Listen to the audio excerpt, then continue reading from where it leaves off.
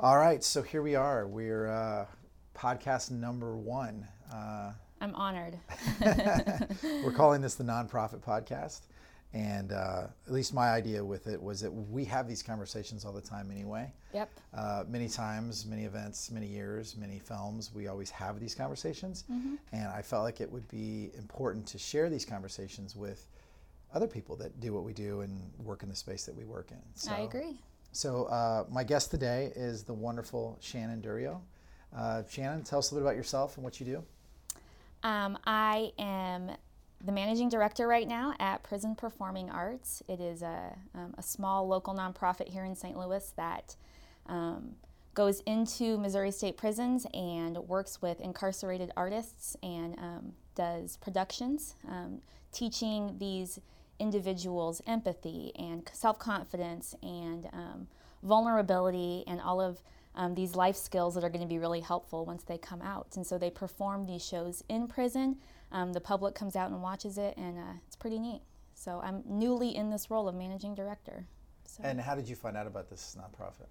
I attended my first Prison Performing Arts show almost 2 years ago when I was working for another reentry organization here in St. Louis, and they invited us to come out and see a show. So we took a big bus of staff and volunteers down there, and my life has never been the same since. I come from a family of law enforcement, and so I had a different perspective of individuals involved with the criminal justice system. And so when I went into the prison and actually saw the humanity of the people who were, performing these shows, and their authenticity and their vulnerability, and their craft. They're outstanding actors as well because they put so much emotion into it. I was just floored, and I've attended so many shows since, and then when the opportunity came along for me to step into a staff role, I'm one of 3 full-time staff there, I couldn't walk away from it. So. Wow. Yeah, I'm excited to learn more about the organization. Yep. Get you out to a show. Such a clever, creative way to, have this outlet for folks that need that. Yeah. And Shakespeare in prison, it's not something that rolls off the tongue really easily, but I think it's a really unique niche that is having a positive impact. So. Wow. Yeah. Well, I'm sure there's going to be a lot more to learn about that. So have you always worked with nonprofit organizations? I would say 98% of my career has been within nonprofit organizations. A few times I tried to escape and go work in the corporate sector and quickly found that that's not my calling or where my passion or my skill set lies. So I've worked for large national nonprofits and small local ones, but this is definitely where I'm supposed to be. So. Did you always know that was, did that something that happened over time? Like, when you came out of college, did you have a different trajectory and then you found yourself in a nonprofit, or? Oh, I had big plans to be a corporate PR person. I wanted to wear my high heels, go walking down the hall and hear the click, click, click, like I'm on some kind of power mission. And I started volunteering for the American Cancer Society and quickly fell in love as a volunteer, and then moved into a role with them, and there was really no looking back. I still wear heels every day, so it's like the piece I'm hanging on to of my corporate dream, but I've always known that this is kind of where I grew up in the church. I'm a pastor's kid, so I served most of my youth, and so helping people is really what gets me jazzed, and what I think I was put on the earth to do. So. Yeah, it's funny. We've always talked about people that kind of do what we do and work in this space have stories like that. But then what we want to talk about today is really kind of the reality of that. Mm-hmm. That we go into these organizations and places and we have our ideas of how we want to lead and market. And then there's the reality of what it is. Mm-hmm. And it's not easy working with nonprofit organizations. And would you agree with that? I absolutely would agree with that. And I think people... the nonprofit, you're not making a lot of money, and that's the one thing that people think is the hardest part about working for a nonprofit, but that's not it. There's just when you put your entire heart into something, into serving people, there's compassion fatigue. There's when you're trying to advocate for marginalized populations, people don't always understand why they should give their hard-earned money to support, people who may have made decisions that are different from them. So the money, of course, is a piece of it, but that's not the hardest part, I think, about working in nonprofit. Yeah, for me, I think the hardest part is always just like, it's really more the operational side of things, and the marketing side of things. And you know this well, oftentimes it seems like some of the things that are really probably the most important, that kind of outward ability to market and tell your story, is so overlooked. And people will oftentimes say to us, wow, I like what you're doing, making these films for schools and nonprofits, but how are you making a living? Are you making a living? And I'm like, yes, I am. We're coming up with very creative ways to help nonprofits tell their story better.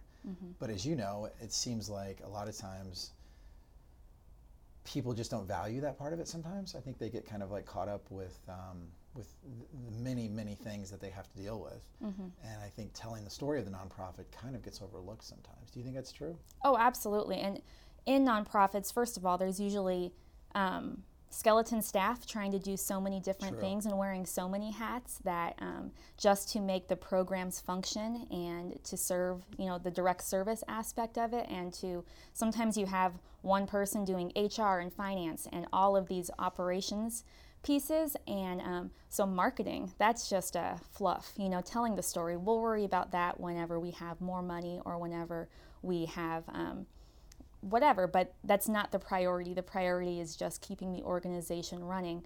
And like you said, they're missing, like if you can't tell your story to the community, then you're never going to get that money or grow as an organization. So. Well, we always talk about the word we use is digital, or words we use, digital legitimacy, or a digital footprint, or digital street credit. And a lot of times people are like, well, what does that mean, And it's that idea of making sure that, and I think this crosses beyond nonprofits, whether you're a school or a small business or whatever you're trying to do, whatever you're trying to push forward into the world, for better or worse, people are going to look for you first on social media and for your website. Yep. I mean, I just have been doing that this week. We're trying to get a roof fixed at our house. So I'm looking at people's websites. I'm looking for legitimacy. I'm looking for a story. I'm looking for maybe a mom and pop business, a father and son, a father-daughter, mother-daughter. I'm looking for like legitimacy in that digital realm. And it's very commonsensical because we always do this, right? We do this with products and stores and services. And I just try and get my nonprofit clients to realize that as well. Like, we want to make sure that you are as legitimate as possible digitally when people go to visit you online. Right, that you're accessible and your mission is accessible to people, right. And in an engaging way that seems thoughtful. And I feel like that's the thing, is we do so many thoughtful things with our nonprofit organizations. Why not be as thoughtful with how we kind of curate or create content? Right. No, I completely agree. So if you were to describe what's the easiest part of working with nonprofit organizations, what would be some way to explain that versus just the hard part of? I think the easiest is just that I wake up every morning excited about what I get to do, that what I'm going to do that day is going to have a tangible impact on the people who the organization is serving.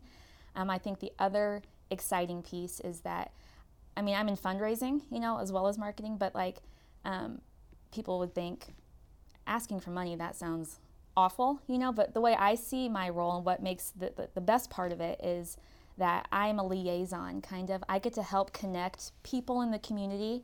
They have money or time, talent, resources, to give, and I get to help connect them to a mission that is bigger than themselves. And so taking what they have to offer and connecting it with an organization that I'm working for, that's exciting. That's, to me, this opportunity to bring people together and to really make a scalable difference in our community. So that jazzes me. I think that's the easiest part of it.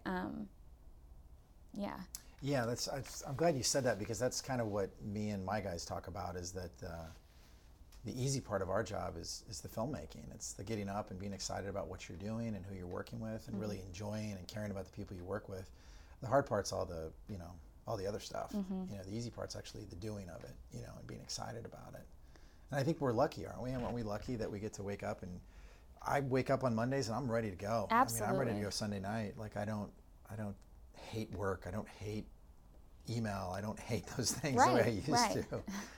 That's why I came back from the corporate sector, is because I wasn't excited about what I was doing. And nothing against people who do that. For me, though, I knew that that wasn't what was going to ignite that passion inside of me to get out of bed and to go out and do what I know I can do best in the morning. So you got to follow your heart there, and I think that does make it the easy part of this job. So yeah, because I think if you have a hard time just getting up and going to that place that you work, that's going to make everything else that much harder. for sure. You know, I mean, and then some, right? Well, what about like this idea of nonprofit organizations that have this part right but that part wrong, or they've really got funding figured out but they're doing a really bad job explaining to people who they are, or they're really great marketers maybe, but they're not, no money's coming in the door. You know what I mean? Do you have any experience with that idea of not having every cylinder firing at an organization? Yeah, I think every organization I've been at, I think, there's something that has room for improvement. And I think that's the most important part about having diverse voices at the table and having people with different experience and different skill sets that are coming to the table. You know, where I'm at now, we have two brilliant artistic, directors who are so skilled and so trained in theater and understanding that piece of it. I come with some reentry experience working for a reentry organization and a lot of fundraising and marketing experience. So both of them can have all cylinders firing, for in the production space, and as they're working with these individuals and training them on how to be artists. I can't bring any of that to the table, but the reason that they brought me on is because they identified a need for someone with experience in fundraising and marketing and some administrative support. And so that willingness, I think, to bring different voices and talents to the table is what will make it successful. But there was a gap, beforehand. I have been in organizations where there's a lot of money coming in, great ideas, but in the nonprofit space, it requires a different kind of strategy. There's volunteers who want to engage. There is stories that need to be told. There is the humanity that needs to be shared, of the mission, the people that you're serving. Their story needs to get told. And when that's lacking, I don't think that an organization can be truly as effective in fulfilling their mission. Even if they may have, the money, the money in the world. Yeah. It just doesn't matter if you can't integrate some key components of what makes nonprofit, and community outreach is a big part of that. So. Yeah, I like what you're saying because it reminds me of this thing our friend Michael talks about, this idea of hell yes, hell no. And the idea there, at least with our world, is like, I don't want you to do this unless you're all in. Mm-hmm. If you're like, I'm not the editor, Ryan. I really just want to shoot, or I don't want to. I'm nervous talking to the client. I just want to do this. Right. It's the same thing. Like, go and do what you're really good at and really shine, versus having to do something that, like, if they asked you to come in and direct the play. Oh God. You think you'd be doing that? It would be a disaster if that happened. But I'm just so glad that you mentioned that, because that's something that we talk about all the time, just in our little world with actual making films and kind of going about our business. But it's always like, there are things that I'll find that I'm not good at. And I'm like, I'm struggling with this. And ultimately I'm procrastinating. Right. And I hate that. And I'll engage Alan or Michael or Jimmy or the people in our network and say, do you know someone that can help me with this? Because I suck at this. Right. And I'm procrastinating. The days are going by and a client's expecting a result here, and I'm just not the person to do that. So I'm so glad you mentioned that. Yeah. It's that idea of team, and it's that idea of people doing what they love in a team, within a team. And I think you have to identify all the different pieces all of the different voices that need to be at that table, and not diminish ones that you might not be as skilled in, or as good at, and identify those gaps and hire accordingly. Bring in prioritize resources accordingly also, not just putting resources behind what you're most passionate about, but really identifying the gaps and then being willing to, bring people in who can provide those insights and that expertise. So, well, we were talking earlier about films that we've worked on together that get overlooked or only get seen once. It's the same kind of thing for what we do. It's like you don't want the video or the film that you create to not have any more shelf life. Right. Right? Just like with your employees or your team members, you don't want a team member to be underutilized if he or she really brings a lot to the table, but you're not accessing, you're not tapping into that. Right. It's frustrating. So frustrating. And especially when a nonprofit, like from working with you, I know it's a big investment for some leaders to invest in a marketing project like a film. And so you want it to really be able to see the return on that investment. And it happens if you have the right people in place who know how to leverage those kinds of resources. And I think that's the hard part as a marketing person in nonprofit is you see the value, you understand the value, but it's sometimes at the bottom of the list for people who don't. And so giving a platform and trusting the expertise of a marketing person to really know how to work with you, for example, and your team to get this film, this asset, to out in the community to really bring in money and to bring in new volunteers and new partners. But you have to have someone who knows how to do that too. So, well, it's like the concept that we came up with a few years ago where I was standing there at an event and I was watching people like, at the silent auction sign up for Cardinals tickets, right? And put your name there. And it's like, okay, well, I want to get $100 worth of Cardinal tickets, but the number is now up to $300, $400, $500. Right. Like, oh, that's good because we're raising money. And this is what I'm getting in return. I'm getting a night at the ballpark. Right. And I started to think about really cool films that I see kind of in the nonprofit space, but in the big space, like the big environmental agencies that engage North Face or Patagonia or these really cool brands. And they actually sponsor the film, or they pay for the film, or they create the film. And it has like a co-ownership, right? Right. So I started bringing that to the St. Louis nonprofits I work with, and I was like, look, you don't have to pay for this video production. In fact, you probably shouldn't pay for the video production whatsoever. You should probably have your marketing dollars be focused on the other things that need to be done around the business. And we'll go and we'll find these great partners that want to have their name on that film, that want to say, we're co-owners of this really cool, mental illness story, or we're co-owners in this really cool story about this young man or woman that came out of prison and rebuilt their lives.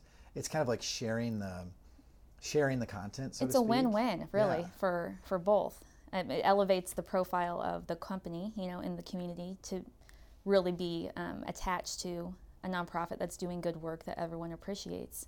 And then it's a win for the nonprofit who is benefiting from the dollars that went into that they didn't have to spend to get that film out there. So, and it just, I think, also deepens the relationships between the nonprofit and that company, opens up new doors, new conversations as well. So it really is a win-win. Well, and many times a company that has a partnership with a nonprofit will sponsor the cocktail hour. They will pay for a portion of whatever. But that's that idea of the Cardinal ticket, right? So sometimes they're giving those dollars and they're getting a 2x3 poster board that says this event was sponsored by the Smith Corporation or whatever. Yep. And for me, I just feel like, why don't we give them something more tangible than a 2x3 poster board that's going to get thrown in the recycle bin Right. after the cocktail hour? Lasts. Give them the film. So. Right. That'll definitely be something we'll have to talk about on a future episode. Absolutely. Kind of the idea behind that and how that can work for people. Yeah. So what we're saying then is having dedicated, hardworking folks on our team, right? But what about having the dollars to do these things? We've talked about sponsorship a little bit. I mean, do you think that nonprofit organizations should have a bigger or better budget for marketing? Do you think they should be more creative with their budgets? Do you think they should have like budgets for Facebook boosts and things like that, and say Facebook ads? I mean, because you're going to be starting here with a new nonprofit. Are these the type of things you're thinking about right now? 100%. I think I worked for another organization actually that had grown substantially in the last 20 years. And when I came in, it was for a marketing role really, and there was no marketing budget. And so they had grown organically, but when they began to invest dollars into Facebook boosts and website updates and things like that, it was amazing how quickly people responded. And so I absolutely think that there needs to be an investment, but I do think we have a responsibility to be more creative with how we are leveraging that. I mean, you can have invest and put like a video on your homepage, but if you aren't leveraging that you are limiting the impact and the reach that video can have. So as marketing professionals in this space, we have to get creative with how can we have a strategy for each asset, for each channel, for each, is print media dead? I don't know, but let's sit down and figure out what the return is here, and then maybe take those dollars from this where we're not seeing as much of an investment, and let's put it into digital. And I think the shift is moving that way, but it's hard. And I'll tell you that from a grant standpoint, the number of times I have searched for marketing grants for nonprofits, funders don't want to fund, they want to give their dollars to direct service. They want tangible services, programming and things like that. And they are taking away from core mission support when they don't give general operating dollars that could be used for marketing or those kinds of things, because the programs only grow when people know about them. And so when you market your programs and your services, more people are likely to get involved in that. And so it's just a challenge. Well, people will say to me all the time, I have a hard time talking about myself. I have a hard time talking about my business. I have a hard time talking about our school. And I just tell them straight up, I'm like, you got to get over that. Mm-hmm. Like, you just got to get over that, because people have to hear about what's going on within these walls. Right. Or it's just, it's your job just going to be that much harder. Right. And people don't always like to hear that, but then they always can, by the end of the conversation, there's a hug and a high five, because they realize that we're trying to advocate for them. We're trying to say, you have to do this. Mm-hmm. And I'll tell people all the time, you don't actually have to hire us and spend money with us. Right. But for God's sake, do something. Right. You've got a smartphone, so let's have a conversation about DIY content. Right. Pick up your smartphone every Tuesday at 2 p.m. and give them the message from the water cooler or something. Like, right. You actually don't have to spend a lot of money. You just have to create. We always say curate mm-hmm. something. Mm-hmm. Curate the exhibit so that people are interested in it. Well, I'll tell you, for me personally, working with incarcerated individuals was not something that I immediately jumped at. But when I went to this prison performing arts show, my job required me to go to this event, and I saw the play in person, and it was all the way down in Vandalia, Missouri, an hour and a half probably away from St. Louis, and you have to go through this whole process of getting into the prison and stuff. Anyways, I saw it, my life was changed.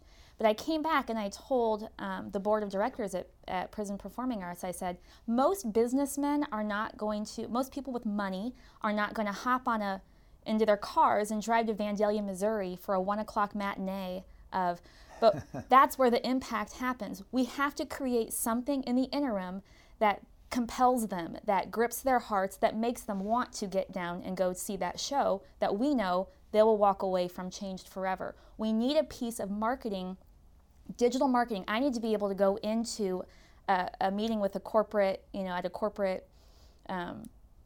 a leadership team there, and show them a 3 to 4 minute clip that encompasses everything that Prison Performing Arts does, that tells the stories of the men and women in these prisons, that compels them in a way that they want to take the next step. And if we don't have a digital footprint, if we don't have assets that can easily be viewed and engaged with, they're never going to get there. So to me, it just critical. Remains a secret. It just remains a cool secret that right. only a few people know about. We know, and the same people will keep going to the shows over and over again and giving their, donations, which is wonderful. Yeah, totally. That's why the organization's been around for almost 30 years. But if we want to grow and reach more prisons and get into, more places in Missouri and across the country, we have to, really get the word out there somehow. And that's why I like that word curate, because it's like, how do you curate a whole experience around that one play? Mm-hmm. Do you live stream it? Do you do 30-second snippets of it that you trickle out on social? Like I love looking at that problem, so to speak, and saying, here's all the different ways to attack it. Right. And pare it down and share it with people. Mm-hmm. It comes very easy to us. Mm-hmm. And one thing our friend Michael always says is, he's like, common sense is not always common practice. I know these things because I live in this space. Right. It's always hard for me to get clients to understand that. Right. And really not to necessarily understand it, but to value it. Absolutely. Because oftentimes people look at these things I'm saying as like, oh my God, that's going to be so expensive to do. How are we going to live stream the play or videotape the play, Yep.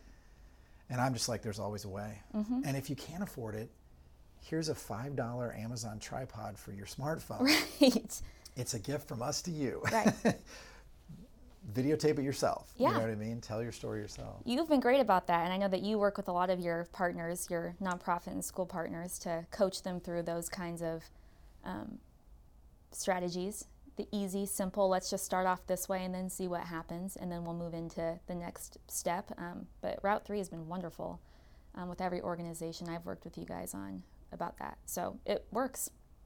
Yeah, but as you know, it's just hard to get people to say, okay, I will try this. I will actually use my own camera. Mm-hmm. And I always say, the video gods are going to strike me down, because in a lot of ways I'm turning down business, but I'm just trying to get people to understand the value of the process. Right.